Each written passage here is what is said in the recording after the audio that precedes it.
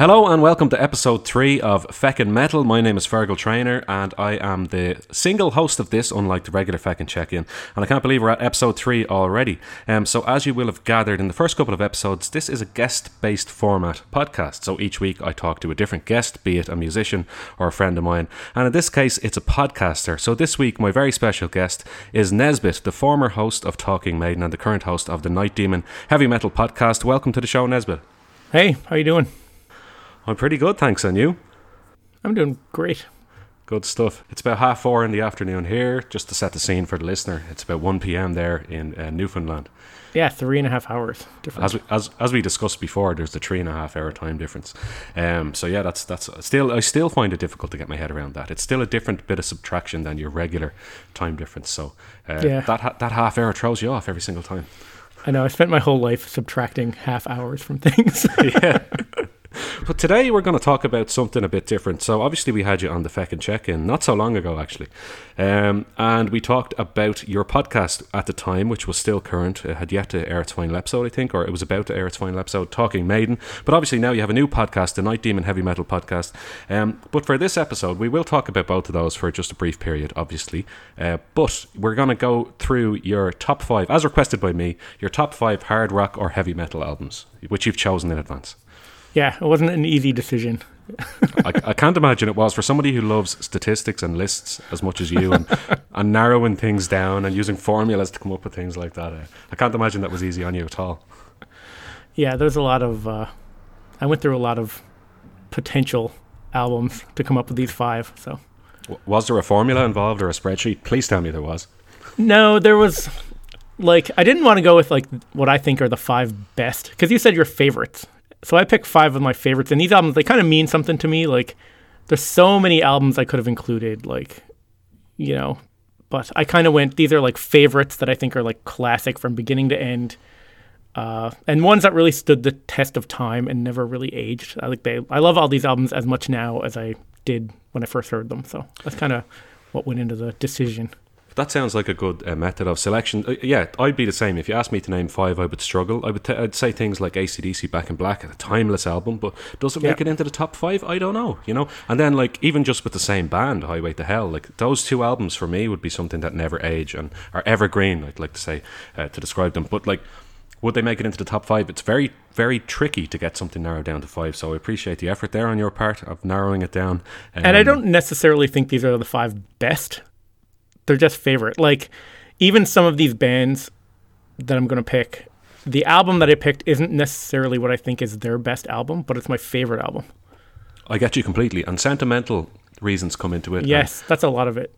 A time and a place and where you were in your life. As you will have heard on the first episode of Feckin' Metal, me and Daly talking about albums that meant a lot to us, and we mentioned albums that were pivotal in our musical evolution. So I would use all of those criteria as well myself if I were selecting top 5s. Definitely, it's not just all about this is categorically or objectively the best music this band has ever released. That's not the most important aspect, I don't think.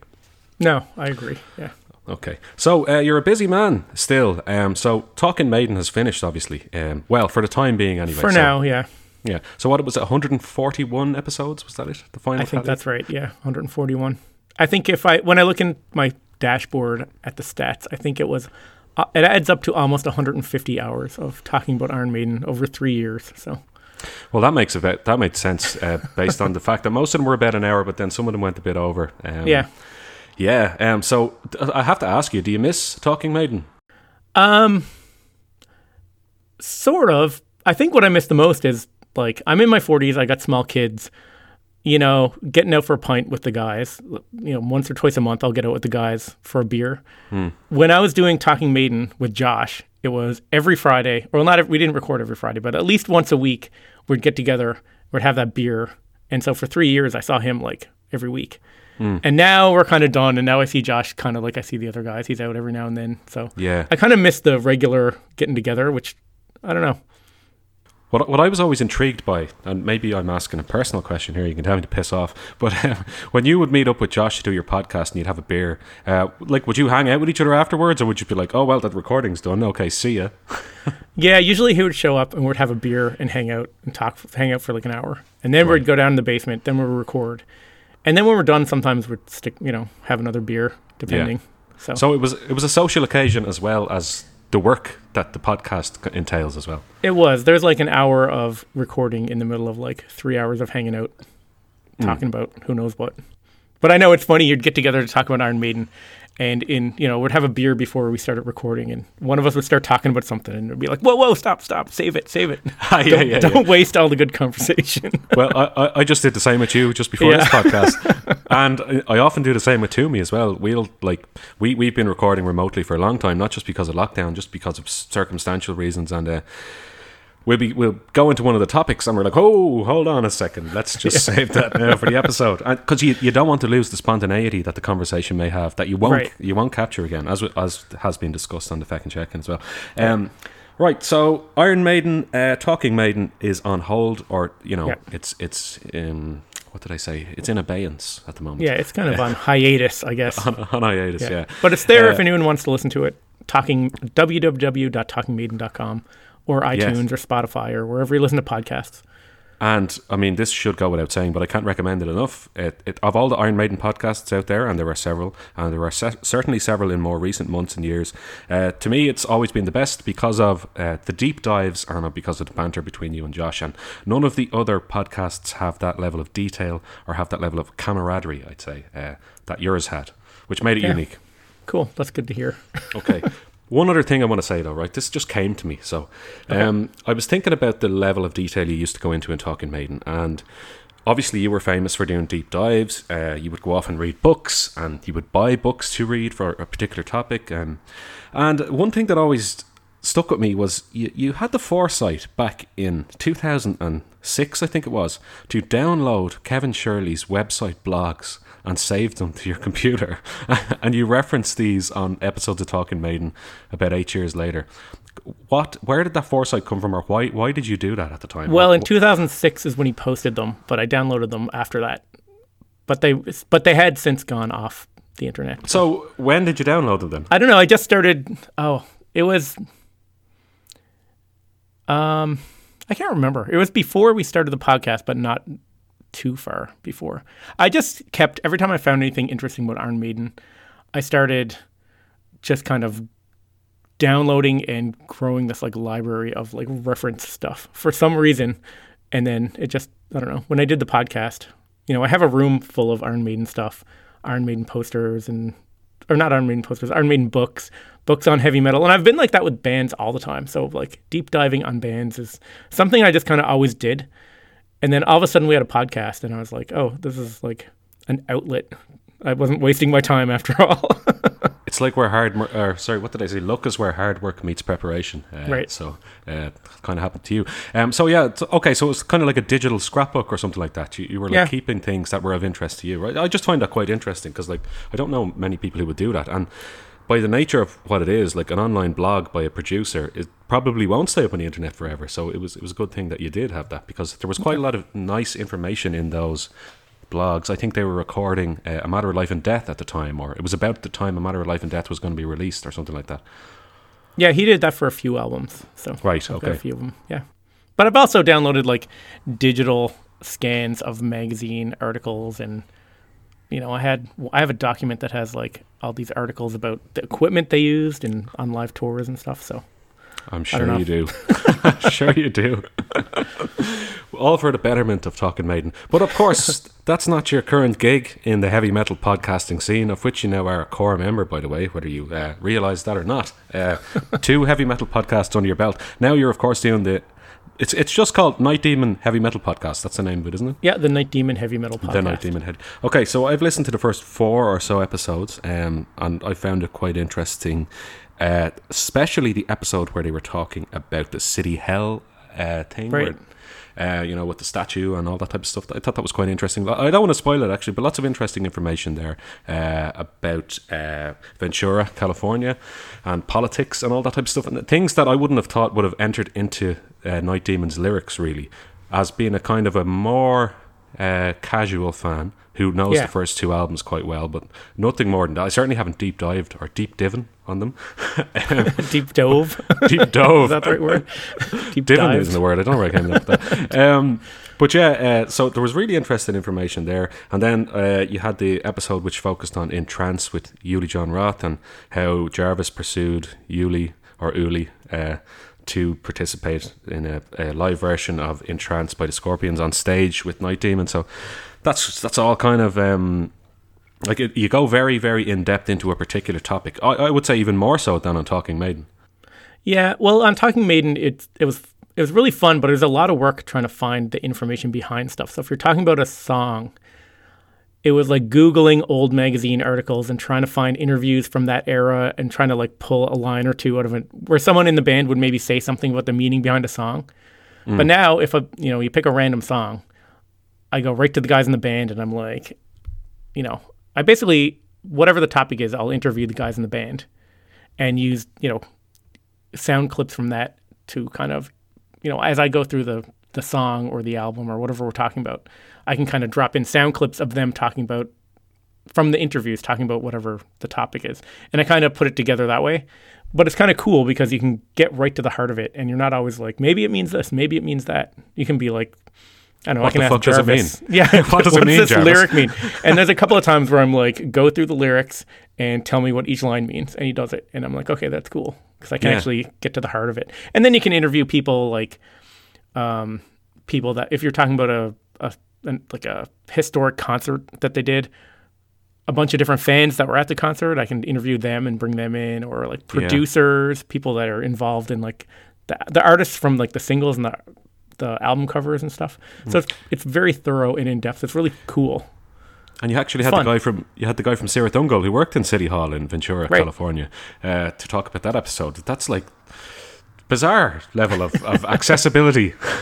Yeah, it's weird for me to be able to like get access to some of these people. But Night Demon, I mean, they're very connected in like that metal scene. So, getting put in touch with people that I never normally would think I'd be able to have a conversation with is pretty cool. Yeah. Well, I said previously, I think Jarvis Leatherby is the busiest man in rock.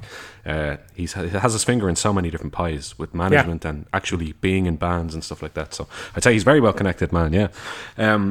Okay, right. So that's obviously a weekly podcast. You're on about episode 7 or 8 now, are you? Yep. No, we're past that. I think we're on. Oh yeah, I think 8. Yeah. 8, okay. So if you're a Night Demon fan, or maybe just a heavy metal fan and you haven't listened to Night Demon yet, but you do like old school heavy metal, that's probably why you're listening to this. You should give it a go. Give Night Demon a listen first, obviously, to give it context, but it's Nesbitt doing a deeper dive than he did on Talking Maiden about particular topics to do with Night Demon.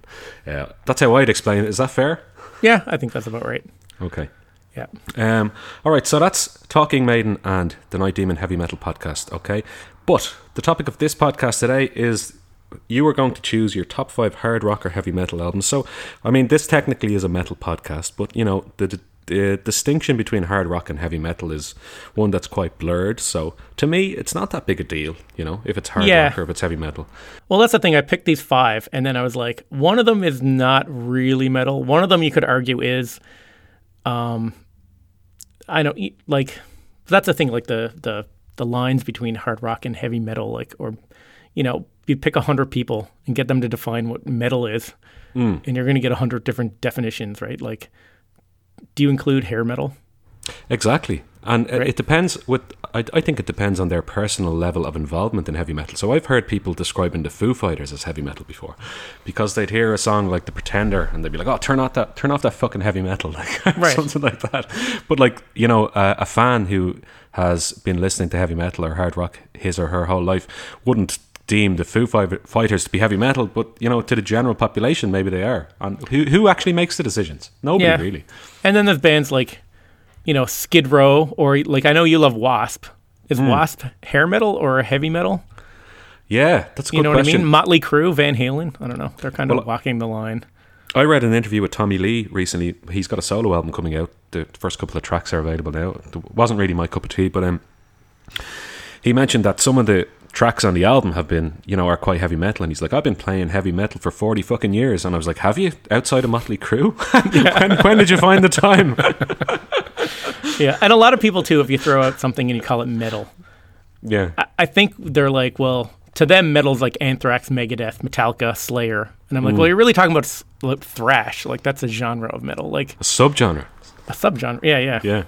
I don't know. Yeah, and I find now that the general population, not the people who think the Foo Fighters are heavy metal, forget about those for a second, but like if you say to somebody who doesn't listen to metal, you might say, oh, I like metal, and they'd be like, oh, and they think of all that screaming death metal type of stuff. And I think death metal has almost become a byword for heavy metal nowadays. You'd be like, oh, you listen to all that fucking death metal, and you're like, no, I don't actually, but I like some of it, but I listen to like Iron Maiden, who probably sound... What did Steve Harris say in an interview recently? I think he said they sound like the Osmonds by comparison to some bands. Or something, not the Osmonds, but something like that. Yeah, I know what you mean, yeah. But we're kind of going off on a tangent. It's true. When I was a kid and I was like... Before I got into metal, really, I always thought Iron Maiden... And I remember you said this on your episode where you had Kevin on. Yeah. But I remember Iron Maiden, Judas Priest, all these bands. I knew them from like back patches on jean jackets, and I just knew the graphics. And I was like, holy crap, that stuff must be heavy. Yeah. And then you hear it and you're like, oh, this isn't heavy at all. This is like operatic, melodic. I can hum this shit. Yeah, exactly. I wasn't expecting this. I wasn't expecting to be able to hum it. Yeah. But yeah, anyway. So, okay, that's a bit of a side point. Anyway, maybe that's a topic for another day. What is metal? Episode 17. But, okay, so we're going to start with the album you've chosen to speak about first, which is one that's very close to my heart and was discussed, I won't say in depth, but it certainly was discussed on a previous episode of Feckin' Metal. So, Nesbitt, what is the first album on your list? So I picked this one because it's my all-time favorite album. Okay. It's Guns N' Roses' Appetite for Destruction. Excellent choice. Excellent. I think it's the best hard rock album of all time. And I remember when this came out, I was in grade 7. I was in grade 8, I think, before I got into it. But it was one of those albums where it was the first time in my life that, like, everybody I knew, all my friends, everyone in my class, were all obsessed with the same album. You know what I mean? It was like a thing that we all got into. Yeah. And I don't remember that happening with an album before that. For context there, what is grade 8? What age would you have been then? 14. Okay. Is that right? Okay. Yeah. No, I just wondered because obviously we have a different system over here. But okay. So yeah, that would have been the same age I got into Guns N' Roses. It's obviously an excellent album, but it's not about me today. It's about you. So tell us a bit more about your involvement with Appetite for Destruction. So all your friends were listening to it. You obviously think it's an excellent album, but do you want to speak a bit about why you think it's such a good album and why it made number 1 on your list and is your all-time favorite album? I don't think there's a weak song. I don't think there's a weak moment. I don't think you can pick like a 2-second clip of this album that's like not a 10 out of 10. Every single solo, every single lyric, and the way that Axl like sings every lyric, I don't know. I can't even think of anything to criticize about this. It's like one of those things. I got it on cassette. I listened to it nonstop. And have you ever had a cassette tape that you've used so much that like it's just black, all the ink is rubbed off it from flipping it? No, actually I haven't. So I got this on cassette and I wore it out so much that like I still have my original cassette, and when you try to play it now it's all like warbly and stretched. But I have it in the shed and I listen to it every now and then. But like I just don't think that there's a weak moment on this album. It just made such an impact on me. I actually, because of this album, when I first saw the Sweet Child of Mine video, at the end of the Sweet Child of Mine video, there's a part where Axl hits those last few notes.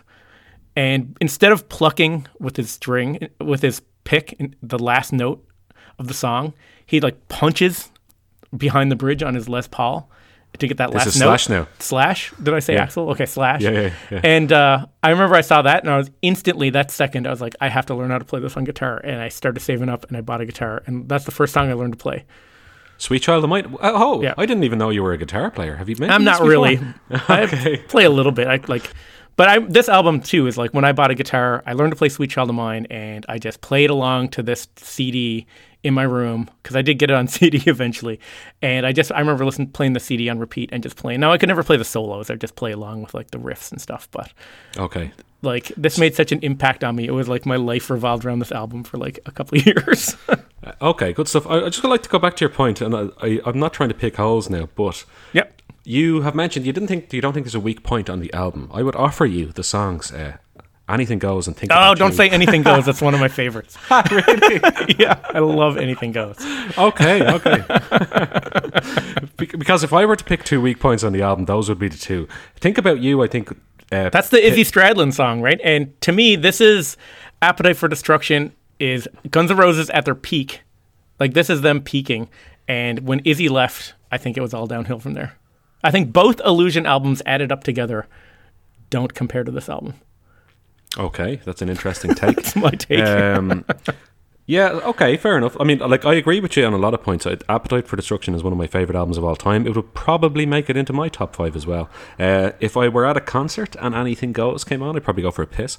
Oh, really?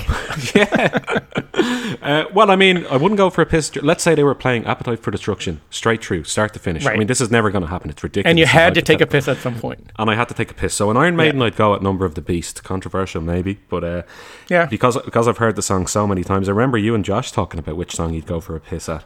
And I was thinking to myself, mine is Number of the Beast for some reason. I don't know why. I've never thought it's as good live as it is on the CD, actually. That's probably why. But anyway, that's a side point. But yeah, I'd go for a piss during Anything Goes, I reckon. Nothing against it. Maybe you could take that song off that album and put it on. If you put that song on Aerosmith album or something, like, it might be one of the best songs on the album to me, but in the context of how good all of the rest of the music is on Appetite for Destruction, I'd say it's the weak point for me. And think about you as well.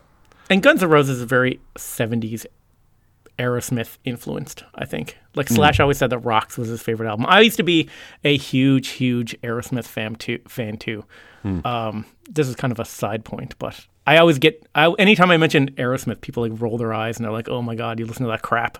And I'm like, "No, I'm talking about like old Aerosmith. Get Your Wings, Toys in the Attic, Rocks, Draw the Line. Yeah. Maybe Night in the Ruts, and then that's it." Like, people think that like Pump is an old Aerosmith album. I'm like, they already had their career, sort of broke up, and that was their like kind of comeback. That's not the stuff I'm talking about. Well, by Pump, they'd massively changed their sound to a much more 80s arena rock, radio-friendly type of Aerosmith. Yeah, but I know those early albums. Yeah, they're much more rooted in the Rolling Stones and kind of dirty, greasy, kind of heavy rock. A much looser type of arrangement as well. Well, Guns N' Roses is sort of like the Rolling Stones led to Aerosmith. Aerosmith led to Guns N' Roses. Sort of. You know what I mean? I think they really influenced each other that way. Definitely. And Axl Rose has said he thought Van Halen were the last real rock band. I mean, it was from an interview at some point, but he said Aerosmith was before Van Halen, and Van Halen were the last real rock band, according to him. Before Guns N' Roses, obviously. But this album, I don't know. Something about this album I just love. It seems like the band always seemed kind of like dangerous and kind of sleazy. Like, compared to like I always say, people always have this like false narrative of like Nirvana came out with Nevermind and killed hair metal. But I think like Appetite for Destruction, it was the first nail in the coffin for hair metal, because after this album came out, I think all that hair metal kind of looked kind of silly. You know what I mean? Like, all that hair metal was about like partying, girls, cars, and like compared to the other stuff, Axl, that all sounded kind of silly after I heard this album. Not that I didn't love it, because I am a huge hair metal fan too, but like Vince Neil and Bret Michaels are singing about partying. And like Axl's kind of singing about partying, but it's like a party that you might get stabbed at. You know what I mean? Like a party that you might get stabbed at, or you can buy heroin at. Well, that's the other thing, right? This is a band that's heavily into heroin, and I think that this is when a lot of bands get into heroin, and it kind of works for a while before it starts spinning out of control, and this is when the heroin is still working. You know what I mean? And then Axl kind of takes control of the band after this, but I think this is them at their peak. Yeah, that's an excellent point about Appetite for Destruction being the first nail in the coffin of hair metal, and I don't think I've ever heard anybody actually say that before, so that's interesting to me, and I tend to agree with you.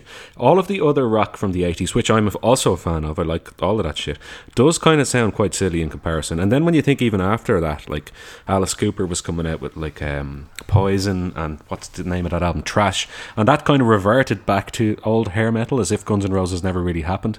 And I'm a fan of that album as well, but like it was him kind of jumping on the bandwagon of like, oh hey, this heavy rock stuff is popular again, I better put on a leather jacket and, you know, get Desmond Child involved and I'll write a hard rock album. But Guns N' Roses stands out on its own, or they stand out on their own, and they always have. And I definitely agree with you about the point of them being dangerous. And that wasn't just a weird like reputation that came out of nowhere. It was from Axl Rose, like being a temperamental fuck and jumping into the crowd. Well, I've got a probably 5 or 6 books on Guns N' Roses that I've read. And when you read those and then you read these lyrics, like they seem very authentic, an authentic band. Like they're writing about all this stuff, and, you know, where a lot of hair metal, it just seemed kind of like party rock. I don't know. And again, I love, like, I'm not saying anything bad about hair metal because, you know, I have a couple of beers. I love listening to a Poison album. Oh, yeah. But this one is just on another level. And I don't know. This album, too, best opener on an album and best closer. So Welcome to the Jungle, I think, is one of the best openers of all time for an album. Agree. Yeah. And I think Rocket Queen is one of the best closers of all time for an album. I would tend to agree as well. Actually, that's a great point as well. Rocket Queen, especially the last few minutes of Rocket Queen, where Axl goes into his like best vocals he's ever had in his career, I would say, where he starts to "I see you standing." This isn't quite hair metal or heavy metal or anything. The only two opening and closing songs that I'd say might be on a level with that is the start and finish of David Bowie, The Rise and Fall of Ziggy Stardust and the Spiders from Mars. It opens with 5 Years and ends with Rock and Roll Suicide. Do you know that album? Oh, I do. I'm a big Bowie fan too. So I think I've always thought of those as the best opening and closing tracks of an album, but I'd say you have an argument there with Guns N' Roses as well. Okay, no, that's true too. Yeah, and I saw Guns N' Roses in 2012, but it was Axl's Guns N' Roses. That was, I don't even remember who was in the band. Axl and a bunch of other guys. Bumblefoot. Yeah, and it was a pretty good show. I mean, I was in Vegas, so it was I was in quite the state by the time they came on stage. Yeah. But then I was supposed to see them this past August, the reunion concert at the Rogers Centre in Toronto, and because of COVID, it got postponed till next summer, which I still can't see that happening. Right. I've seen Axl's Guns 3 times. Saw them in 2006, 2010 and 2012. And I have a controversial opinion because I saw the reunited lineup in 2017 at Slane in Ireland. I would say on a performance standpoint, 2006 and 2012 for Axl were certainly better than when I saw them in 2017. Oh, really? Yeah, vocally certainly, especially in 2006. If you want to see Axl Rose in his prime, or his second prime since 1987-88, Google some clips from 2006 where he was skinny and lean and he had those ridiculous looking cornrows. Oh yes, I remember that. He was singing his bollocks off. Like he had the gravel, the grit, the rasp back in his voice, and he's never had it since really, although I'd say 2012 was the next closest he's come. But I think from a vocal standpoint he was better in those years. But the novelty of seeing Duff and Slash on stage obviously kind of, pipped that a bit. But I think maybe my favourite Guns N' Roses concert was 2012, controversially enough. So the show that I saw in 2012, it was a really, really great show. It was at the Hard Rock. It wasn't a very big spot. The stage was like, everything was really great, and Axl sounded great. There's actually a DVD called Appetite for Democracy. It's a Blu-ray of the concert. And I think I was there, they played like 12 nights in Vegas, this residency. I remember this, yeah. Yeah, I think I was there. It wasn't the night that Blu-ray is from. I think I was there a night or two before. But it was, within days of that. So, but I have that Blu-ray, and it's pretty much exactly what I saw. And it was a great show, don't get me wrong. But it just didn't feel like Guns N' Roses. When the solo comes and you look up and it's not Slash, it's some other guy in a top hat. Yeah. What's his name? DJ Ashba. Ashba, yep, that's it. Yeah. I can't believe he had the audacity to wear the fucking top hat. But anyway, yeah, I know. That's another conversation. Okay, so we got Guns N' Roses. One final point I'd like to make about that is what I always find interesting is that ballads like Don't Cry and November Rain were written around the time of Appetite for Destruction. Yeah. And I think both, certainly November Rain was supposed to be on the album, but they were discouraged from including it on the album. I think it was by their producer at the time, because obviously it wouldn't have been such a fucking balls to the wall hard rock album had it been included. And I was wondering, do you think the album would have suffered if the likes of November Rain had been included on the album? I think definitely. And I've heard demos of that original version. There's like I don't know how many 5 CD version of Appetite for Destruction that came out as like a reissue. Yeah. And there's demos of all that stuff on there. And I think they picked the tracks. They had Sweet Child of Mine, that's the ballad. I don't think they needed to have, a November Rain. And then the fact that they pushed it off, I know Axl kind of had this huge, huge vision for that song. And I think the version that they would have put out on this album wouldn't have been so like epic as the one that eventually came out. So I think he did the right thing. It wouldn't have been as fully realised, certainly. I don't even think the technology would have existed back then. Like, I think the 4 years between when they released it and Appetite was probably a huge jump in like home synthesizing. Like what you could have in your studio to like create the sound of an orchestra or whatever. Yeah. Okay. In the interest of moving along, we've been 30 minutes here. We've only discussed Appetite. We've only discussed Appetite for Destruction. Let's move on. So what's album number 2 on your list of hard rock and heavy metal albums, your top 5 of all time?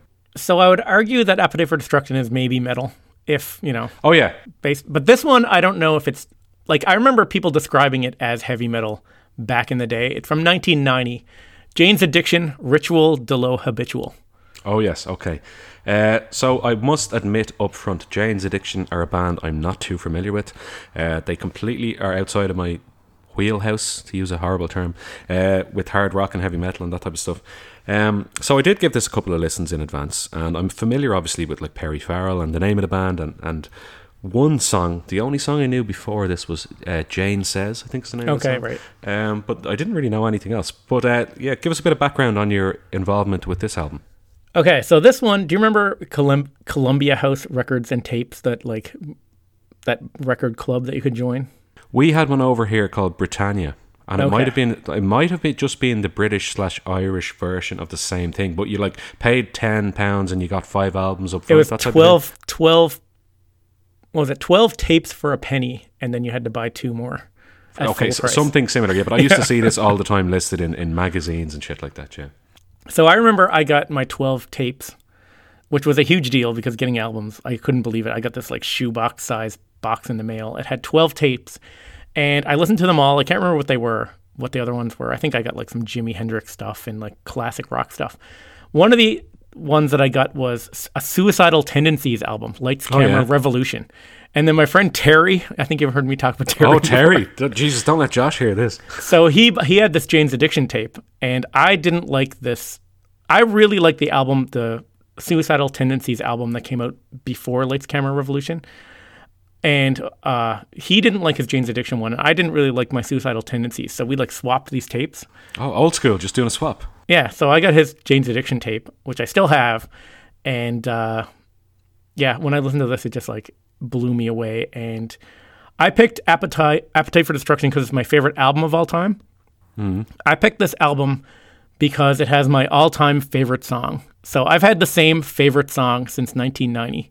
So for 30 years, I've had the same favorite song, and I've never gotten sick of it. It's 3 Days. It's been, yeah.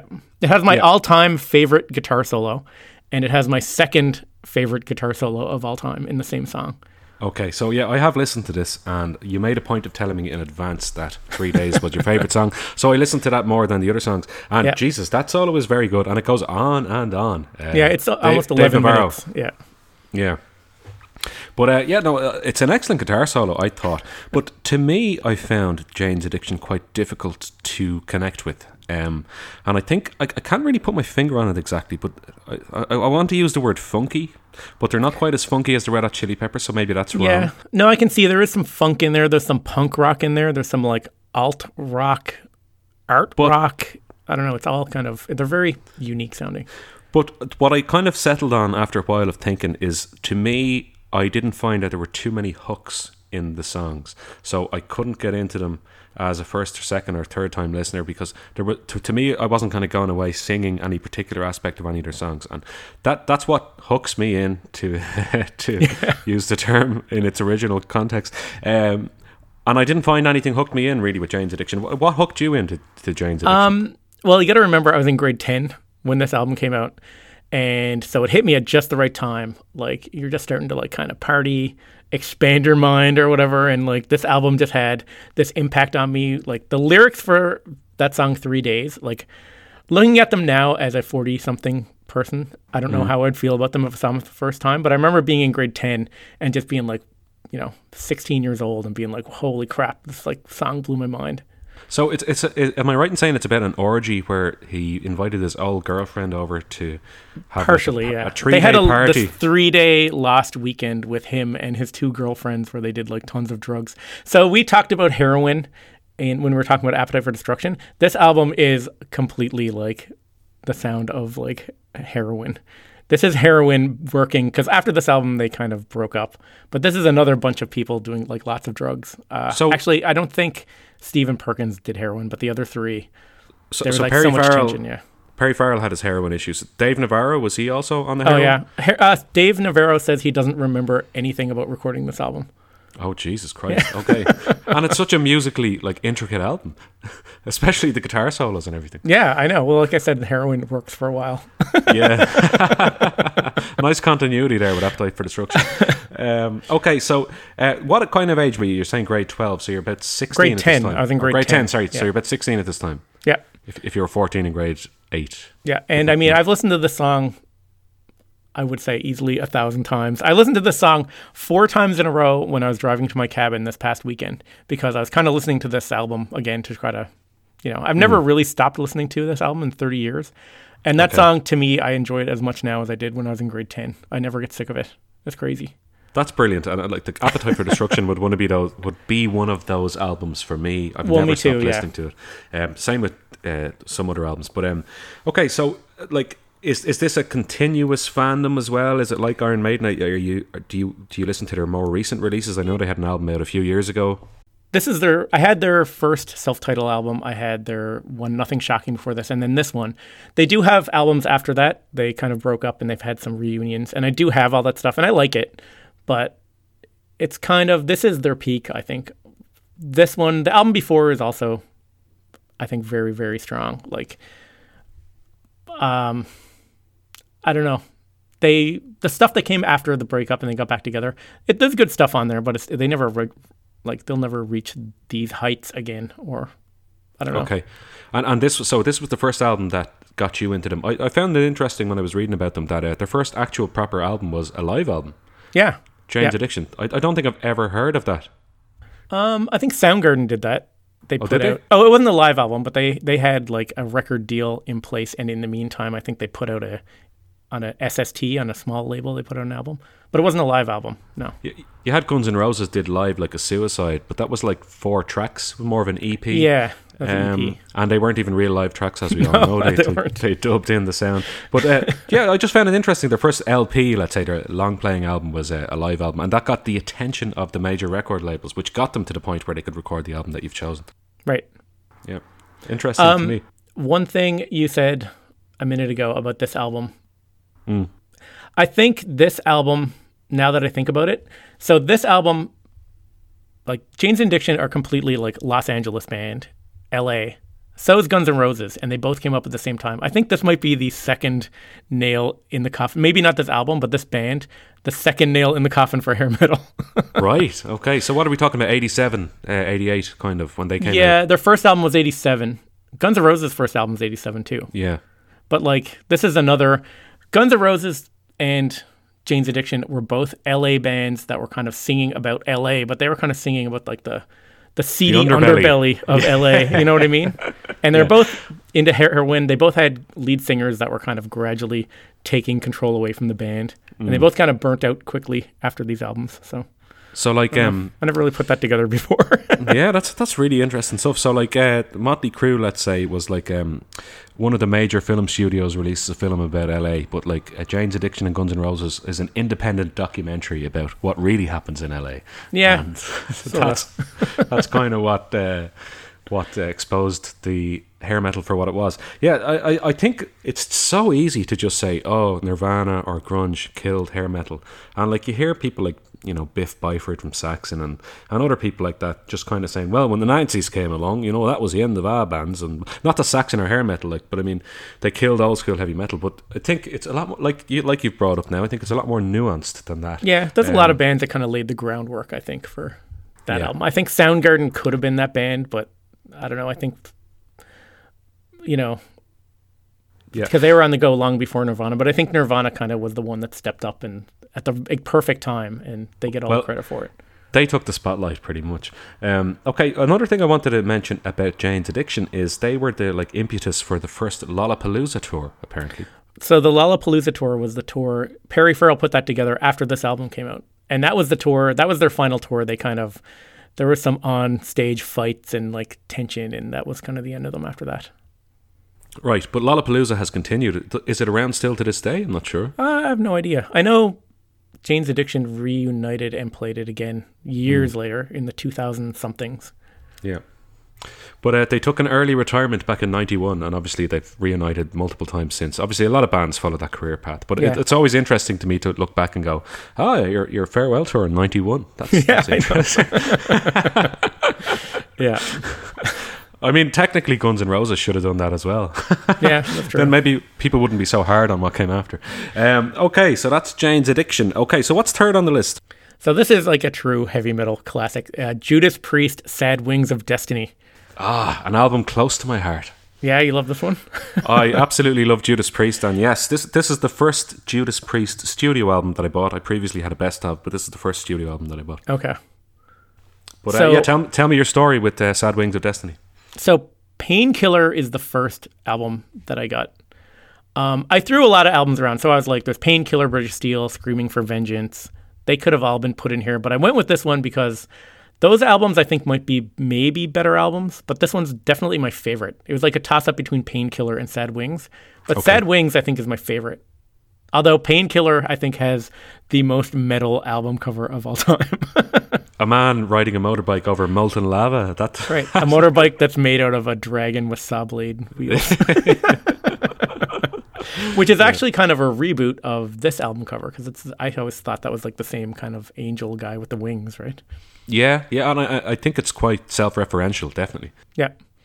But Painkiller is my first Priest album. I think I knew some hits like by Judas Priest. Painkiller, I remember seeing the Painkiller video and I had it taped off on a VHS tape and I remember watching it over and over. And then I got the cassette and then that was Priest to me. And then when Napster came out, remember Napster? And then I went and I got do. into all the old Judas Priest albums. And this is the one that I think out of all of them, really, I don't know what it is about this one. It's really cohesive. It's not, I don't know, I'm trying to describe it. It's an album that you really have to listen to from beginning to end. You don't have to, but I do. And it has my favorite Judas Priest song of all time, which is Deceiver on it. And it's pre-Leather and Studs Judas Priest. Judas Priest just kind of figuring out who they are. You know what I mean? Yeah, oh, I do, completely, Yeah. yeah. I will say the word cohesive is a great word to describe this because Judas Priest albums can be all over the place. I'm thinking like of Point of Entry. Yeah. And even British Steel, which had like a reggae fucking song on it, basically. Yeah, but this one, from beginning to album, from beginning to end, it's like a true metal album. Classic, I think.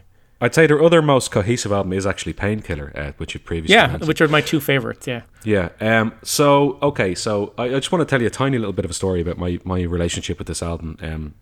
I bought this album. It was my first ever Judas Priest studio album. So I had previously bought Living After Midnight, which was a 1-disc greatest hits album of Judas Priest. But because of the nature of the contractual issues with this album, there were no songs of Sad Wings of Destiny on the Living After Midnight compilation. So it kind of starts at what's the one after that? It's Sin After Sin. It starts at that album and goes on to whatever like the latest album was at the time, probably Painkiller, and it didn't acknowledge the Tim Ripper Owens album, obviously. So when I was going to buy my next Judas Priest album, similar to my story with Iron Maiden, I went into Tower Records and I said, which is the Judas Priest album which has the fewest songs that are on Living After Midnight? And I went and I checked, and there was obviously their first album, Rock and Roll Up. I already had that on a burnt disc, so I'm not counting that. And I went and I searched, and Sad Wings of Destiny obviously had 0 songs on the compilation because they don't include those songs on compilations because of contractual issues. So when I brought that home and I listened to it, I was like, fucking hell. This is completely different music. And it was also like a completely different style. It was like mid-70s heavy rock, but kind of a bit proggy, experimental. And Rob Halford's vocals were just, they were on another level. And I don't know if he's ever really reached that level again, personally. And it is weird. I sent you a YouTube video to watch, which people that are listening to this should check it out. It's called Judas Priest Dreamer Deceiver BBC Performance, and look it up on YouTube. You can really see that, like, Judas Priest, this is Rob Halford with long hair and scarves, and like the band is all bell bottoms. They look like, I don't know what, Leonard Skinner almost. You know what he's I mean? wearing a fucking kimono or something. Yeah, with like sequins on it. It's really far from what people think of when they think of Judas Priest. So that was the Old Grey Whistle Test that was on, which was was it? Okay. Yeah, it was a BBC music program, which was almost probably as influential as Top of the Pops. The only difference was is Top of the Pops included the top 40 singles at the time, and the Old Grey Whistle test would include like not necessarily things that were in the top of the charts, but music that might be of interest to the general public. So the BBC obviously being the government-funded television station in Britain, so they had to feature things that weren't just going to be popular, but things that might be of artistic interest to the audience. So I think that's why the likes of Tom Waits and Judas Priest and other bands made it onto the Old Grey Whistle test, whereas they were never going to feature in Top of the Pops. Well, Judas Priest eventually did, but not back in 1975 when I think that was from. But I'd recommend everyone go check that out. It's pretty cool to see them. And the performance is amazing. Like Rob Halford's vocals on that performance. Yes, his vocals are amazing. And what I picked up from watching it, I watched it again when you sent it to me today just to kind of refresh myself, but I had seen it before, is he couldn't be any further from his metal god persona that he forged for himself years later. Yeah, totally. He's like a long-haired hippie in a kimono, and the rest of the band are, like, as you said, wearing bell-bottoms. Like Glenn Tipton is there plucking away at his guitar like a hippie in a fucking commune. Like a fedora hat on or something. Yeah. I think it's KK who has the fedora on. Oh, yeah, but, you're right. It is. Yeah. But they just look like such twerps.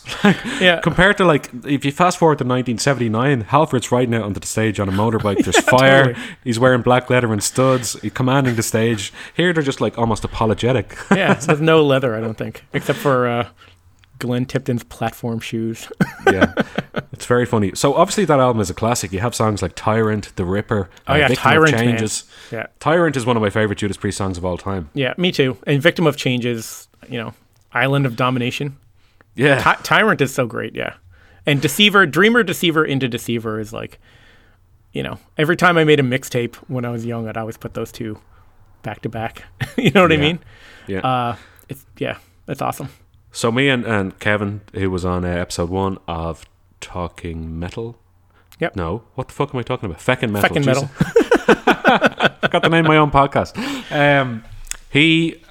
So we got into Judas Priest around the same time. I think I got the Best Of first, and then he went out and bought Metalworks, which is a double CD album, obviously, of their entire career. Like, so all of a sudden he had all these other songs that I didn't have. I was like, whoa, fucking hell. Like, so I had songs like Dissident Aggressor and all this stuff. But I remember it did feature songs from Sad Wings of Destiny, but they were always the live version. So it featured Victim of Changes, for example, but it was the live version from Unleashed in the East rather than the album version. Right. And when I dug into this as a youngster, I found out that their first 2 albums were released on a record label called Gull Records.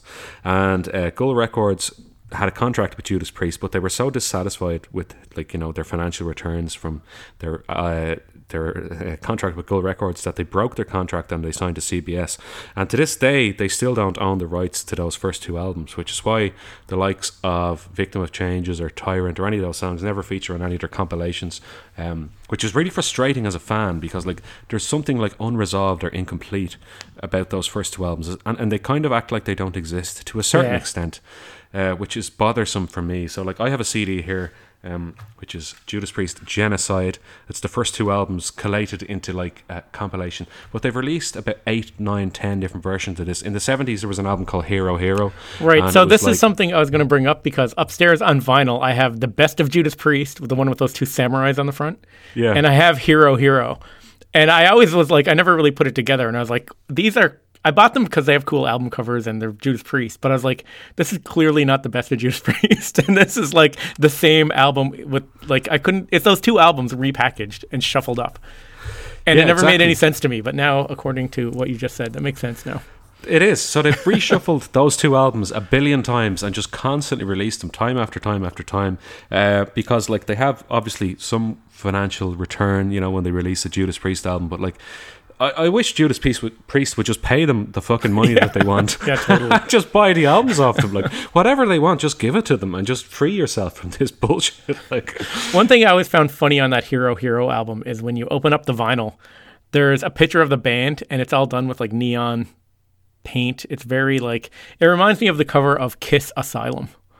Okay, but it's I don't like know Judas, that cover. Oh, it's like, it's very like... It's like a photo that's painted over with like neon colors on it. Yeah. I do know. It's like cartoon graphics, like very 80s looking. Yeah, I do know it. Sorry, yeah. Yeah. That's the non-makeup era Kiss, yeah. Yeah, and so it's a very non-metal look for Judas Priest on the inside I'm sure of that album. I'm sure Gull Records just put that together themselves. Oh, probably. I don't know, yeah, like I just give them the money they want and just buy those albums back. I don't know. What else? I had something else to say about that. Oh yeah, you don't really hear songs from Sad Wings played very often recently. You might hear Victim of Changes or The Ripper, but like they brought back Tyrant recently, like I think in the last tour, but they hadn't played it in probably 30 or 40 years. I would love to hear the likes of Dreamer, Deceiver or Island of Domination or something like that played. Yeah. And yet they don't dip in deep enough into that album for my liking. I'd love to hear all of those songs played, really. Yeah. I mean, Victim of Changes, I think, might be one of his best vocal performances. Yeah. And again, that's another one that's heavy, that if people had never heard of Judas Priest and they heard that, you wouldn't think heavy metal. But I mean, this is like the heart of heavy metal here, you know what I mean? Without a shadow of a doubt, yeah. But something else I wanted to mention is I said how I got Painkiller, and then the rest of these albums I got into through Napster and downloading MP3s illegally. So something, I don't know if people probably say this all the time, but if it wasn't for Napster, I don't think I would have gotten into Judas Priest the way I did, because I got into all these albums and then immediately went out and got the CDs. And now I own almost all these albums on, or all the classic Priest albums on vinyl in multiple formats. And if it wasn't for downloading the MP3s original, you know what I mean?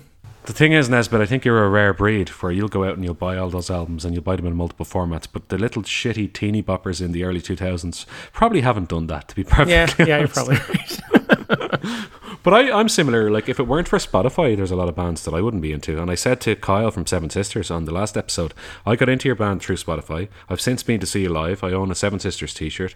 I don't own any of their albums in physical format, but like, basically, at any juncture, like if they come and play Ireland again, I will go and see them, give them direct money, and I will buy like multiple t-shirts from them. Like, so if it weren't for Spotify, I wouldn't have done any of that, because I never would have listened to them, because I wouldn't have bought a CD.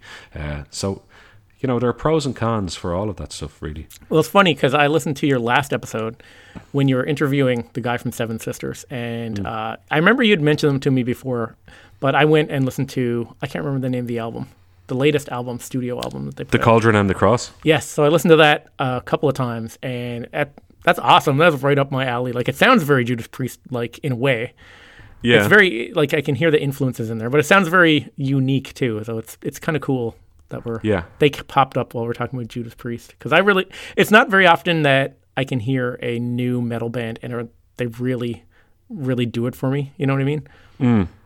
But I think they're one of the better bands on the scene at the moment who are playing that style of metal, and I think they're like, if you look at Spotify, like their plays do not reflect that. They're monthly listeners or whatever. But if you're listening to this, the theme music is by Kyle from Seven Sisters, and they're an excellent band, and you should really listen to them. Okay, so next on the list for your top 5 hard rock or metal albums is. So I had to pick an Iron Maiden album. I picked of course, Seventh Son of a Seventh Son. Okay, well, that's an excellent album. Yes, yeah. I can attest to that. This is one of about 7 Maiden albums that I could have put in here. But the reason that I picked this one is because our whole podcast, over 3 years, we went through every single Iron Maiden song, including the B-sides. We went through every single album. And then at the end, we did a review of every single Maiden album. And then we had I think we did 2 episodes where we talked about ranking them. And I ranked all the albums, and I kind of used a formula and came up with Seventh Son of a Seventh Son being my all-time favorite Maiden album, which was kind of a surprise to me. But then I kind of looked at my system and I was like, well, it kind of makes sense. So that's the system / formula I was referring to at the start of the podcast. Yeah. Right. So as an avid listener of Talking Maiden, obviously I realised that this is your top Iron Maiden album. But do I sense, was there a slight element of disappointment that your formula produced this album as your best Iron Maiden album? Or? Well, kind of, because I always thought, I was kind of thinking it was going to be Piece of Mind or maybe Number of the Beast. Yeah. So basically, I'll explain what I did was I ranked every single, over the course of like a year, I ranked every single Iron Maiden song, and I kind of, messed with it a bit back and forth. And over the course of the podcast, when we were done the podcast, I had the definitive Nesbitt's ranking of every single Iron Maiden song. Then I gave points to each song, and then added up each album based on how many, on the rankings of the songs, and then the totals. And that gave me the data for the order of the albums. To start with, But then I factored in a whole bunch of other things. So Seventh Son did come out as the highest scoring album based on the tracks. But then it's also a concept album. It's really cohesive, like we were talking about. The art for it and the art for the singles and the whole concept and the art all fits together. The flow of the album where it opens with that acoustic part and closes with the acoustic part. The sound of the production and the way that works with the cover art and like the blue, cold feeling. I don't know. And it's this perfect mix of like epics and rockers and I don't know. This is my favorite Maiden album.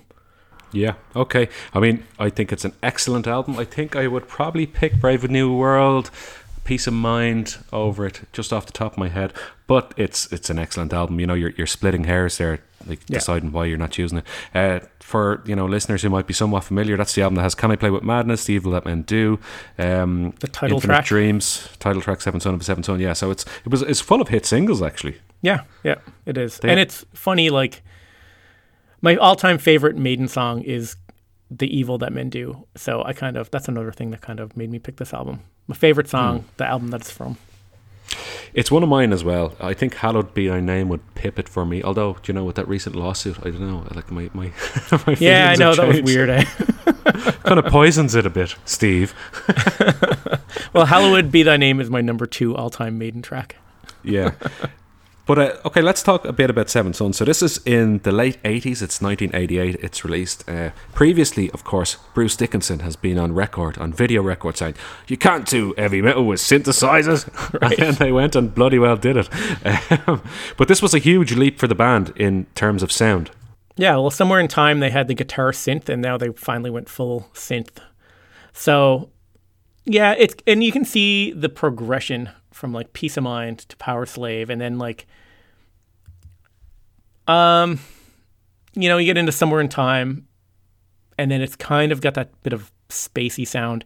But then Seventh Son, they're gone full on into it, and it's almost like they peaked and then they dropped off a cliff and went way back, trying to recapture the sound of Killers again with No Prayer. And I think this is like I think Maiden's had many, many peaks in their career, but as far as their albums go, their sound really hit a peak here, I think, as far as like production and stuff. Or they're really pushing how far they could take their sound. I think so, and I think they wouldn't hit that peak again until Brave New World in 2000, and certainly in terms of sound. I would agree with that. So it was a huge, despite what Bruce said on that video from the 80s, it was a huge progression in their sound, and I think they were all the better for it, because there were only so many albums that sounded like Number of the Beast, Peace of Mind, and Power Slave that they could produce. Yeah. That, it was going to become ridiculously repetitive. And obviously, Seventh, or Somewhere in Time, added to me, I always think of it as the space album as well. Probably because of the cover, with the Android Eddie. But it does it sounds spacey, like the loneliness of the long distance runner. Yeah, it really does. It just sounds like you're in a sci-fi film. Like, but Seventh Son sounds a bit different. It has a bit of a warmer sound. It has that kind of warmer, more inviting sound, like, and it's just so hook laden. Like every single song is just catchy as fuck. But they don't sacrifice themselves to the point where it sounds like they're selling out to become more commercial. Like Aerosmith, like we mentioned earlier, or whatever. Like, or Metallica doing the Black Album. Like, they don't prostitute their sound for those hooks, but they manage to fit them in there anyway. Yeah, it's true. Yeah, and it's funny because bands like, I guess all bands go through this. When they get a few albums out and they go to put out a new album, fans are like, they'll get mad. They're like, they're just putting the same shit out over and over again. They're just, you know what I mean? After a certain point, fans are out for blood, no matter what you put out. And then if you try something different, they're like, oh, they changed their sound. They sold out. You know what I mean? Like, you can't win. But I think Seventh Son is them kind of being like, it sounds enough like their old stuff with Somewhere in Time kind of as that bridge. So it didn't come completely out of the blue, but it still sounds like Maiden. For context purposes, what age would you have been when you got into Seventh Son of a Seventh Son? So, let me think now. I was in high school, so it wasn't when the album came out. It would have been a few years later. So my first album was Live After Death. I was in high school. That would have been 1990, I think. So I knew I think it was 89. I can't remember exactly. And then this was the album that I got into immediately after. Okay, so then to put that even in further context, were you listening to the likes of Jane's Addiction and Seventh Son of a Seventh Son at the same time, or did Yes, I was actually. Now that you say it, yeah, and Guns N' Roses, yeah. That's quite interesting because I would have been quite similar. Like I listen to different types of music at the same time, but there is this notion, especially with the general public, and it's not based on nothing. Like, you know, a lot of it's based on real, true events, that heavy metal people just like heavy metal, and like the people who wear those patch jackets around. I have one of those. Like, I'd wear it to a concert, but it doesn't mean I just like heavy metal. But there are a certain contingent of people who, you know, I wear a heavy metal patch jacket, I like Iron Maiden, I like Slayer, blah blah blah blah. I just like heavy metal. But you're obviously never one of those people. No, and I think people might be surprised because people that know me from Talking Maiden, like, you know, I've spent 3 years talking about Iron Maiden, and I think they maybe assume that I'm like some metal guy. Yeah. And I do like a lot of metal. Like, it's a big chunk of what I listen to, but like I listen to all kinds of stuff. So, you know, I mean, the fact that I just said my favorite album and my favorite song and my two favorite guitar solos don't have anything to do with Iron Maiden might surprise some people that are listening to this. You know what I mean? Shock horror for Talking Maiden fans. But I agree. Like, there are people that I've known people that are into metal, and if you try to get them to listen to something, they're like, "This is crap. This isn't metal. Like, get rid of it." Like, I don't know. Or people that like scoff at hair metal. There's a lot of those people. I can think of at least two prime examples just from my own friends who would, like, if it's not heavy metal, just turn it off and fuck off and get out. Yeah, exactly. Yeah, it's like heavy metal becomes their, like, part of their identity. You know what I mean? Where I was never like that. I listened to like all kinds of stuff. I listened to, like, I don't know. I could start listing bands, but, you know, I'm into a lot of classic rock stuff that kind of, this stuff that was around pre-metal and then into metal, hard rock, alternative. I was into all the grunge stuff. I like a lot of like old punk stuff. I love the Ramones. I love the Stooges, like that kind of stuff. Like, I don't know, I'm kind of all over the map.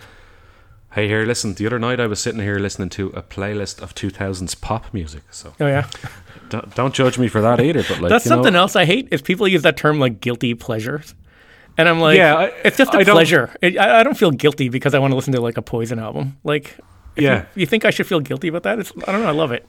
I don't like the term guilty pleasure either, and I really, really try not to use it because I think it's kind of pathetic. It's like, why would you feel guilty about something that gave you pleasure? It's contradictory. Yeah, I think it's just our age is the reason we feel like that. I think when I was in high school, there was a few albums that I probably was like, I don't want anyone to know I listen to this. You know what I mean? Whereas now I wouldn't care.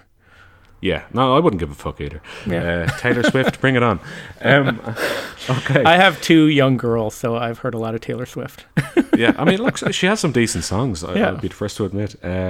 Blank Space being one of them. All right. So that's Seventh Son of a Seventh Son. One thing I'd like to touch on that you mentioned there is directly after Seventh Son of a Seventh Son, they probably produced their worst album of all time, or their second worst album of all time. And it's one of the biggest falls from grace of any big, massive rock or metal band that I can think of. The difference between Seventh Son and No Prayer for the Dying, it's shocking.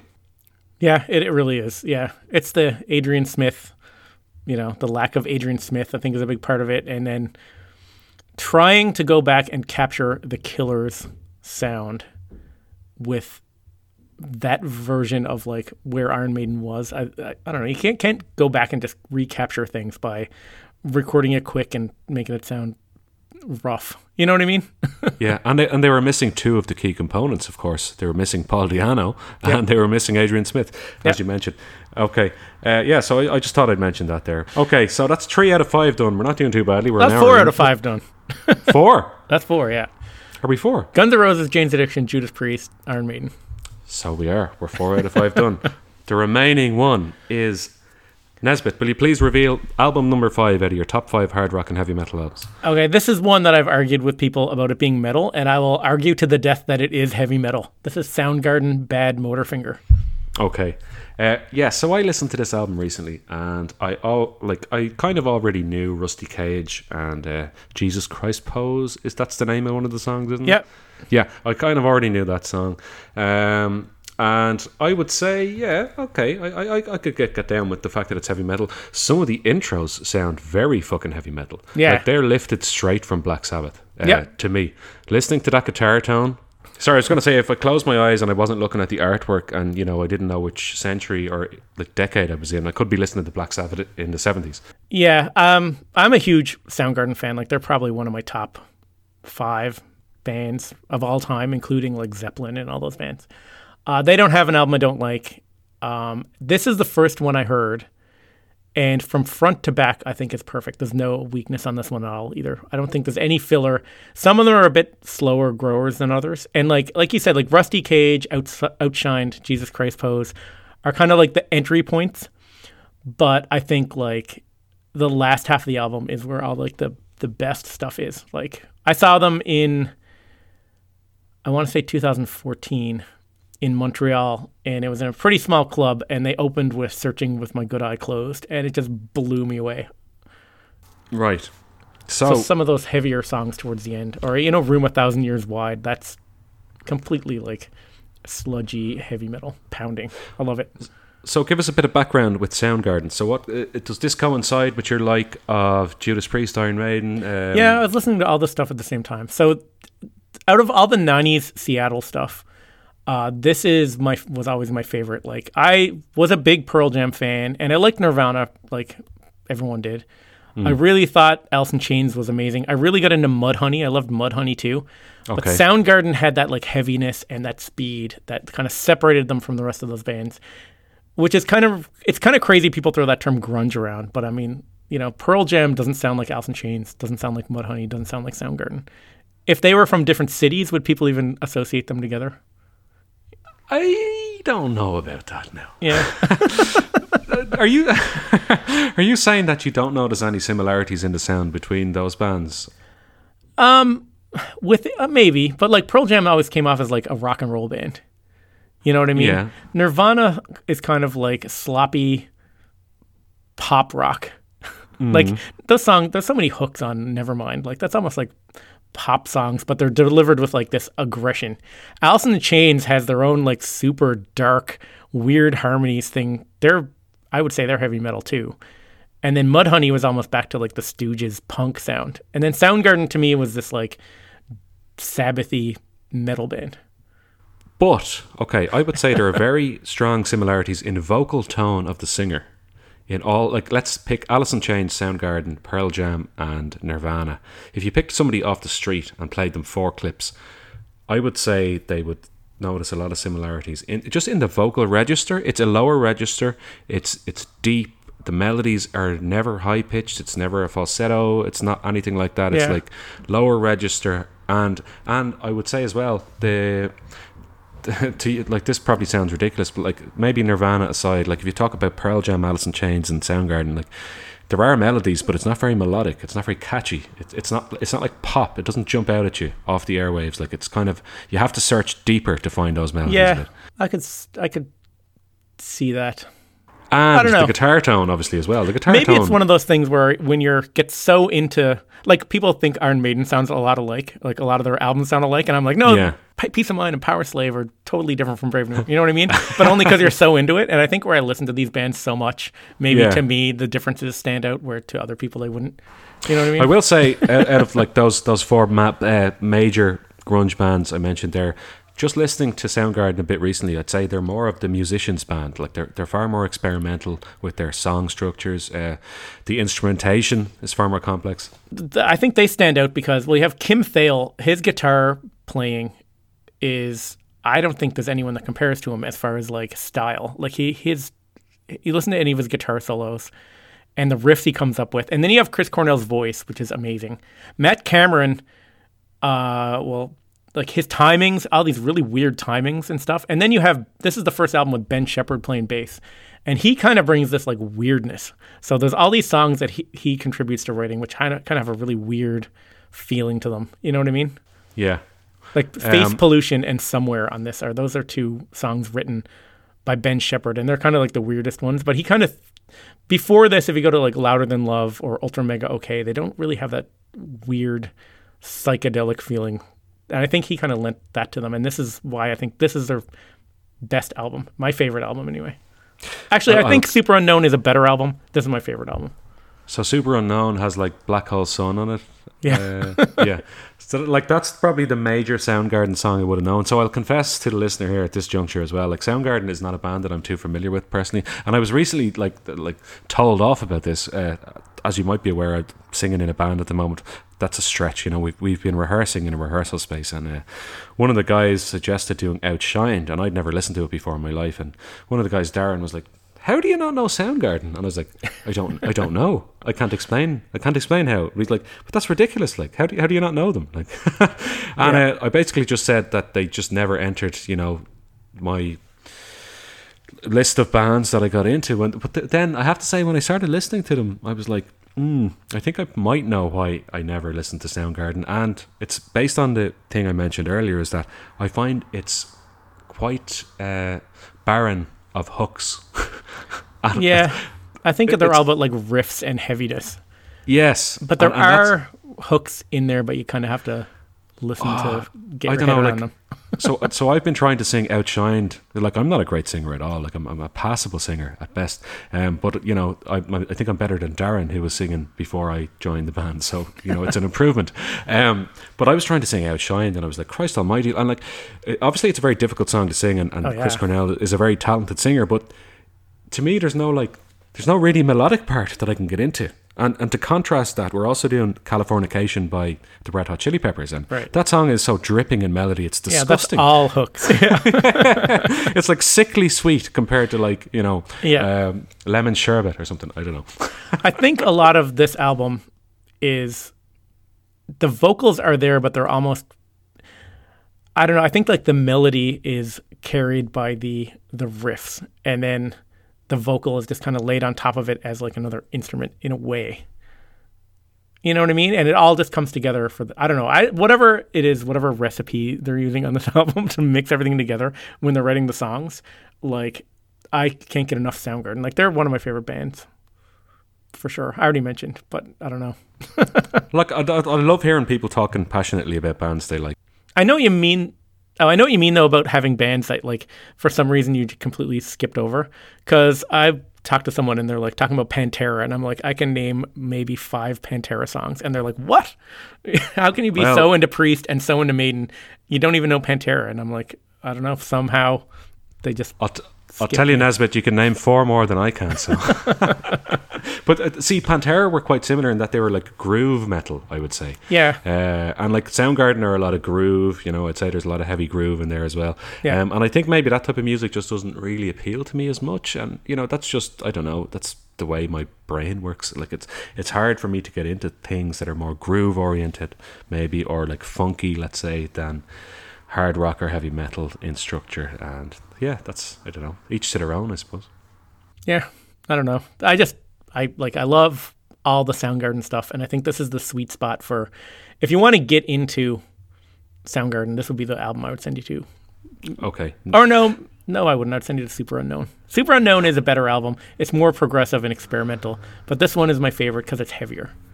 Okay. Yeah. So you mentioned you did get to see them in, you're guessing 2014, so that was after they obviously broke up and got back together. Yeah, it was, I'm trying to remember what the tour was, if it was an anniversary or if it was, I can't remember. But it was an amazing show, yeah. I did a trip to Montreal to see them. And man, they blew me away. They opened with, I told you what they opened with. They closed with my favorite Soundgarden song, which is Beyond the Wheel. And they closed with it, and it just blew me away. And then they played Beyond the Wheel, and when they finished the song, the instruments all went into a bunch of feedback, and they all just like laid their instruments down and walked off the stage, and there was like feedback for like 5 minutes, deafening, and then it finally just cut out, and the lights came on. I was like, holy shit. It blew my mind. It's a very Neil Young thing to do, circa 1990. Okay, right, so we've got the 5 albums in the bag. One thing I will say is that obviously I really enjoyed that discussion. It was great talking about music, and I love talking to people when they're speaking passionately about music that they love. But I did get a sense of what Josh felt like when he had to listen to the likes of Skunkworks when you were doing Talking Maiden, because personally Soundgarden and Jane's Addiction aren't particularly the type of music that I normally listen to, but I did listen to them. But I can understand kind of where Josh was coming from. When I was listening to Josh talking about that, I was like, give Skunkworks a chance, it's not that bad. But he was kind of like, no, I'm just not really into this, it was a struggle, it was a slog. It is hard to listen to albums that you're not really, if you immediately dislike them, to try to listen to them, to try to change your own mind by listening to them, it's kind of tough to do. Well, I didn't have that negative mindset going in, but I did find it kind of very, very, like, I sound like such an old fart. I found it very, very guitar driven when it was Soundgarden, and with Jane's Addiction, I don't know, it was just kind of like scatty or something. Yeah, I know. Jane's Addiction is, I don't know, I picked that one. I'll tell you something else about Jane's Addiction. So, Appetite for Destruction, when I saw that video for Sweet Child of Mine, it made me want to pick up and buy a guitar. The song 3 Days by Jane's Addiction, I actually bought a bass just to learn how to play that on bass. Wow, Jesus. That's how much I love that song. These albums were obviously massively influential on you, although you don't seem to be a musician still nowadays. No, I dabble up in every now and then. You dabble? The kids go to bed and I'll have a couple of All right, beer okay. and, So you are still playing? Yeah, occasionally. All right, but okay. Yeah. That's good to hear. It's always just been kind of a hobby. I never had a band on the go. But so I picked those 5 albums. They all kind of stuck out to me as albums that like meant a lot to me for some reason. There was a bunch I was going to pick, like obviously Master of Puppets was thrown around as like, but I think that's like everyone's go-to. So I didn't pick that one. I think that might be like the definitive heavy metal album. If someone asked me what is heavy metal, I'd be like, go listen to Master of Puppets. Fair, yeah. But I didn't pick that one. I also was almost picked Merciful Fate's album Melissa because I love that album. And I almost picked Black Sabbath, Sabbath Bloody Sabbath, or Heaven and Hell. Oh, so I threw those around, but I was kind of like, you're like, I wish you had to pick that instead of Jane's Addiction. Well, I think they're my 2 Black Sabbath albums from their respective eras. So Sabbath Bloody Sabbath, obviously, from Ozzy, and Heaven and Hell from Dio. I would have loved to have talked about either of those albums, but this was also a great conversation. Yep. So, and even the albums I didn't really like, I learned a bit, and obviously it was nice hearing your personal history with those albums. So that's always good. Okay, I think we might wrap it up there. Is there anything exciting coming down the pipeline with the Night Demon Talking Heavy Metal, or Night Demon Heavy Metal podcast? We're doing a multiple episode arc on their Live Darkness album. Ah, yes. So the first episode of that is up already. Yep. And there's going to be a few more. I'm going to go through it track by track. It's going to be pretty awesome. Excellent. Yeah. Okay. And this is what I love about these, doing these Night Demon episodes is like, I can get access to some of the isolated tracks, like, you know what I mean? And I can pull out like guitar solos and drumming and stuff and highlight it. So this has been really fun. I'm halfway into the next episode and it's a blast. Okay. Excellent. So if you're not a Night Demon fan, check them out. And then after that, check out Nesbitt's Night Demon podcast. One final thing, actually, I forgot to say. So people often refer to Seventh Son of a Seventh Son as Iron Maiden's best album. Or else they'll say something like the recent album is the best since Seventh Son. That's so commonly said. I assume you'll have noticed that as well. Yeah. What I wanted to ask you is, like, the worst kept secret in metal now is that Iron Maiden have recorded a new album. They've been spotted around the place in France and everybody knows what they're up to, but they just haven't said anything yet. So do you think Iron Maiden can release an album as good as or better than Seventh Son of a Seventh Son in 2020 or 2021? Or do you think that ship has sailed? Whew, that's a big one. I don't know. How do you feel about like everything since Brave New World? I know. Okay. You know what I mean? Just because I think that you're going to get something that's like new era Maiden. Like the Book of Souls I thought was awesome. Okay, I think just a quick rundown. I think Brave New World is my favourite album of all time.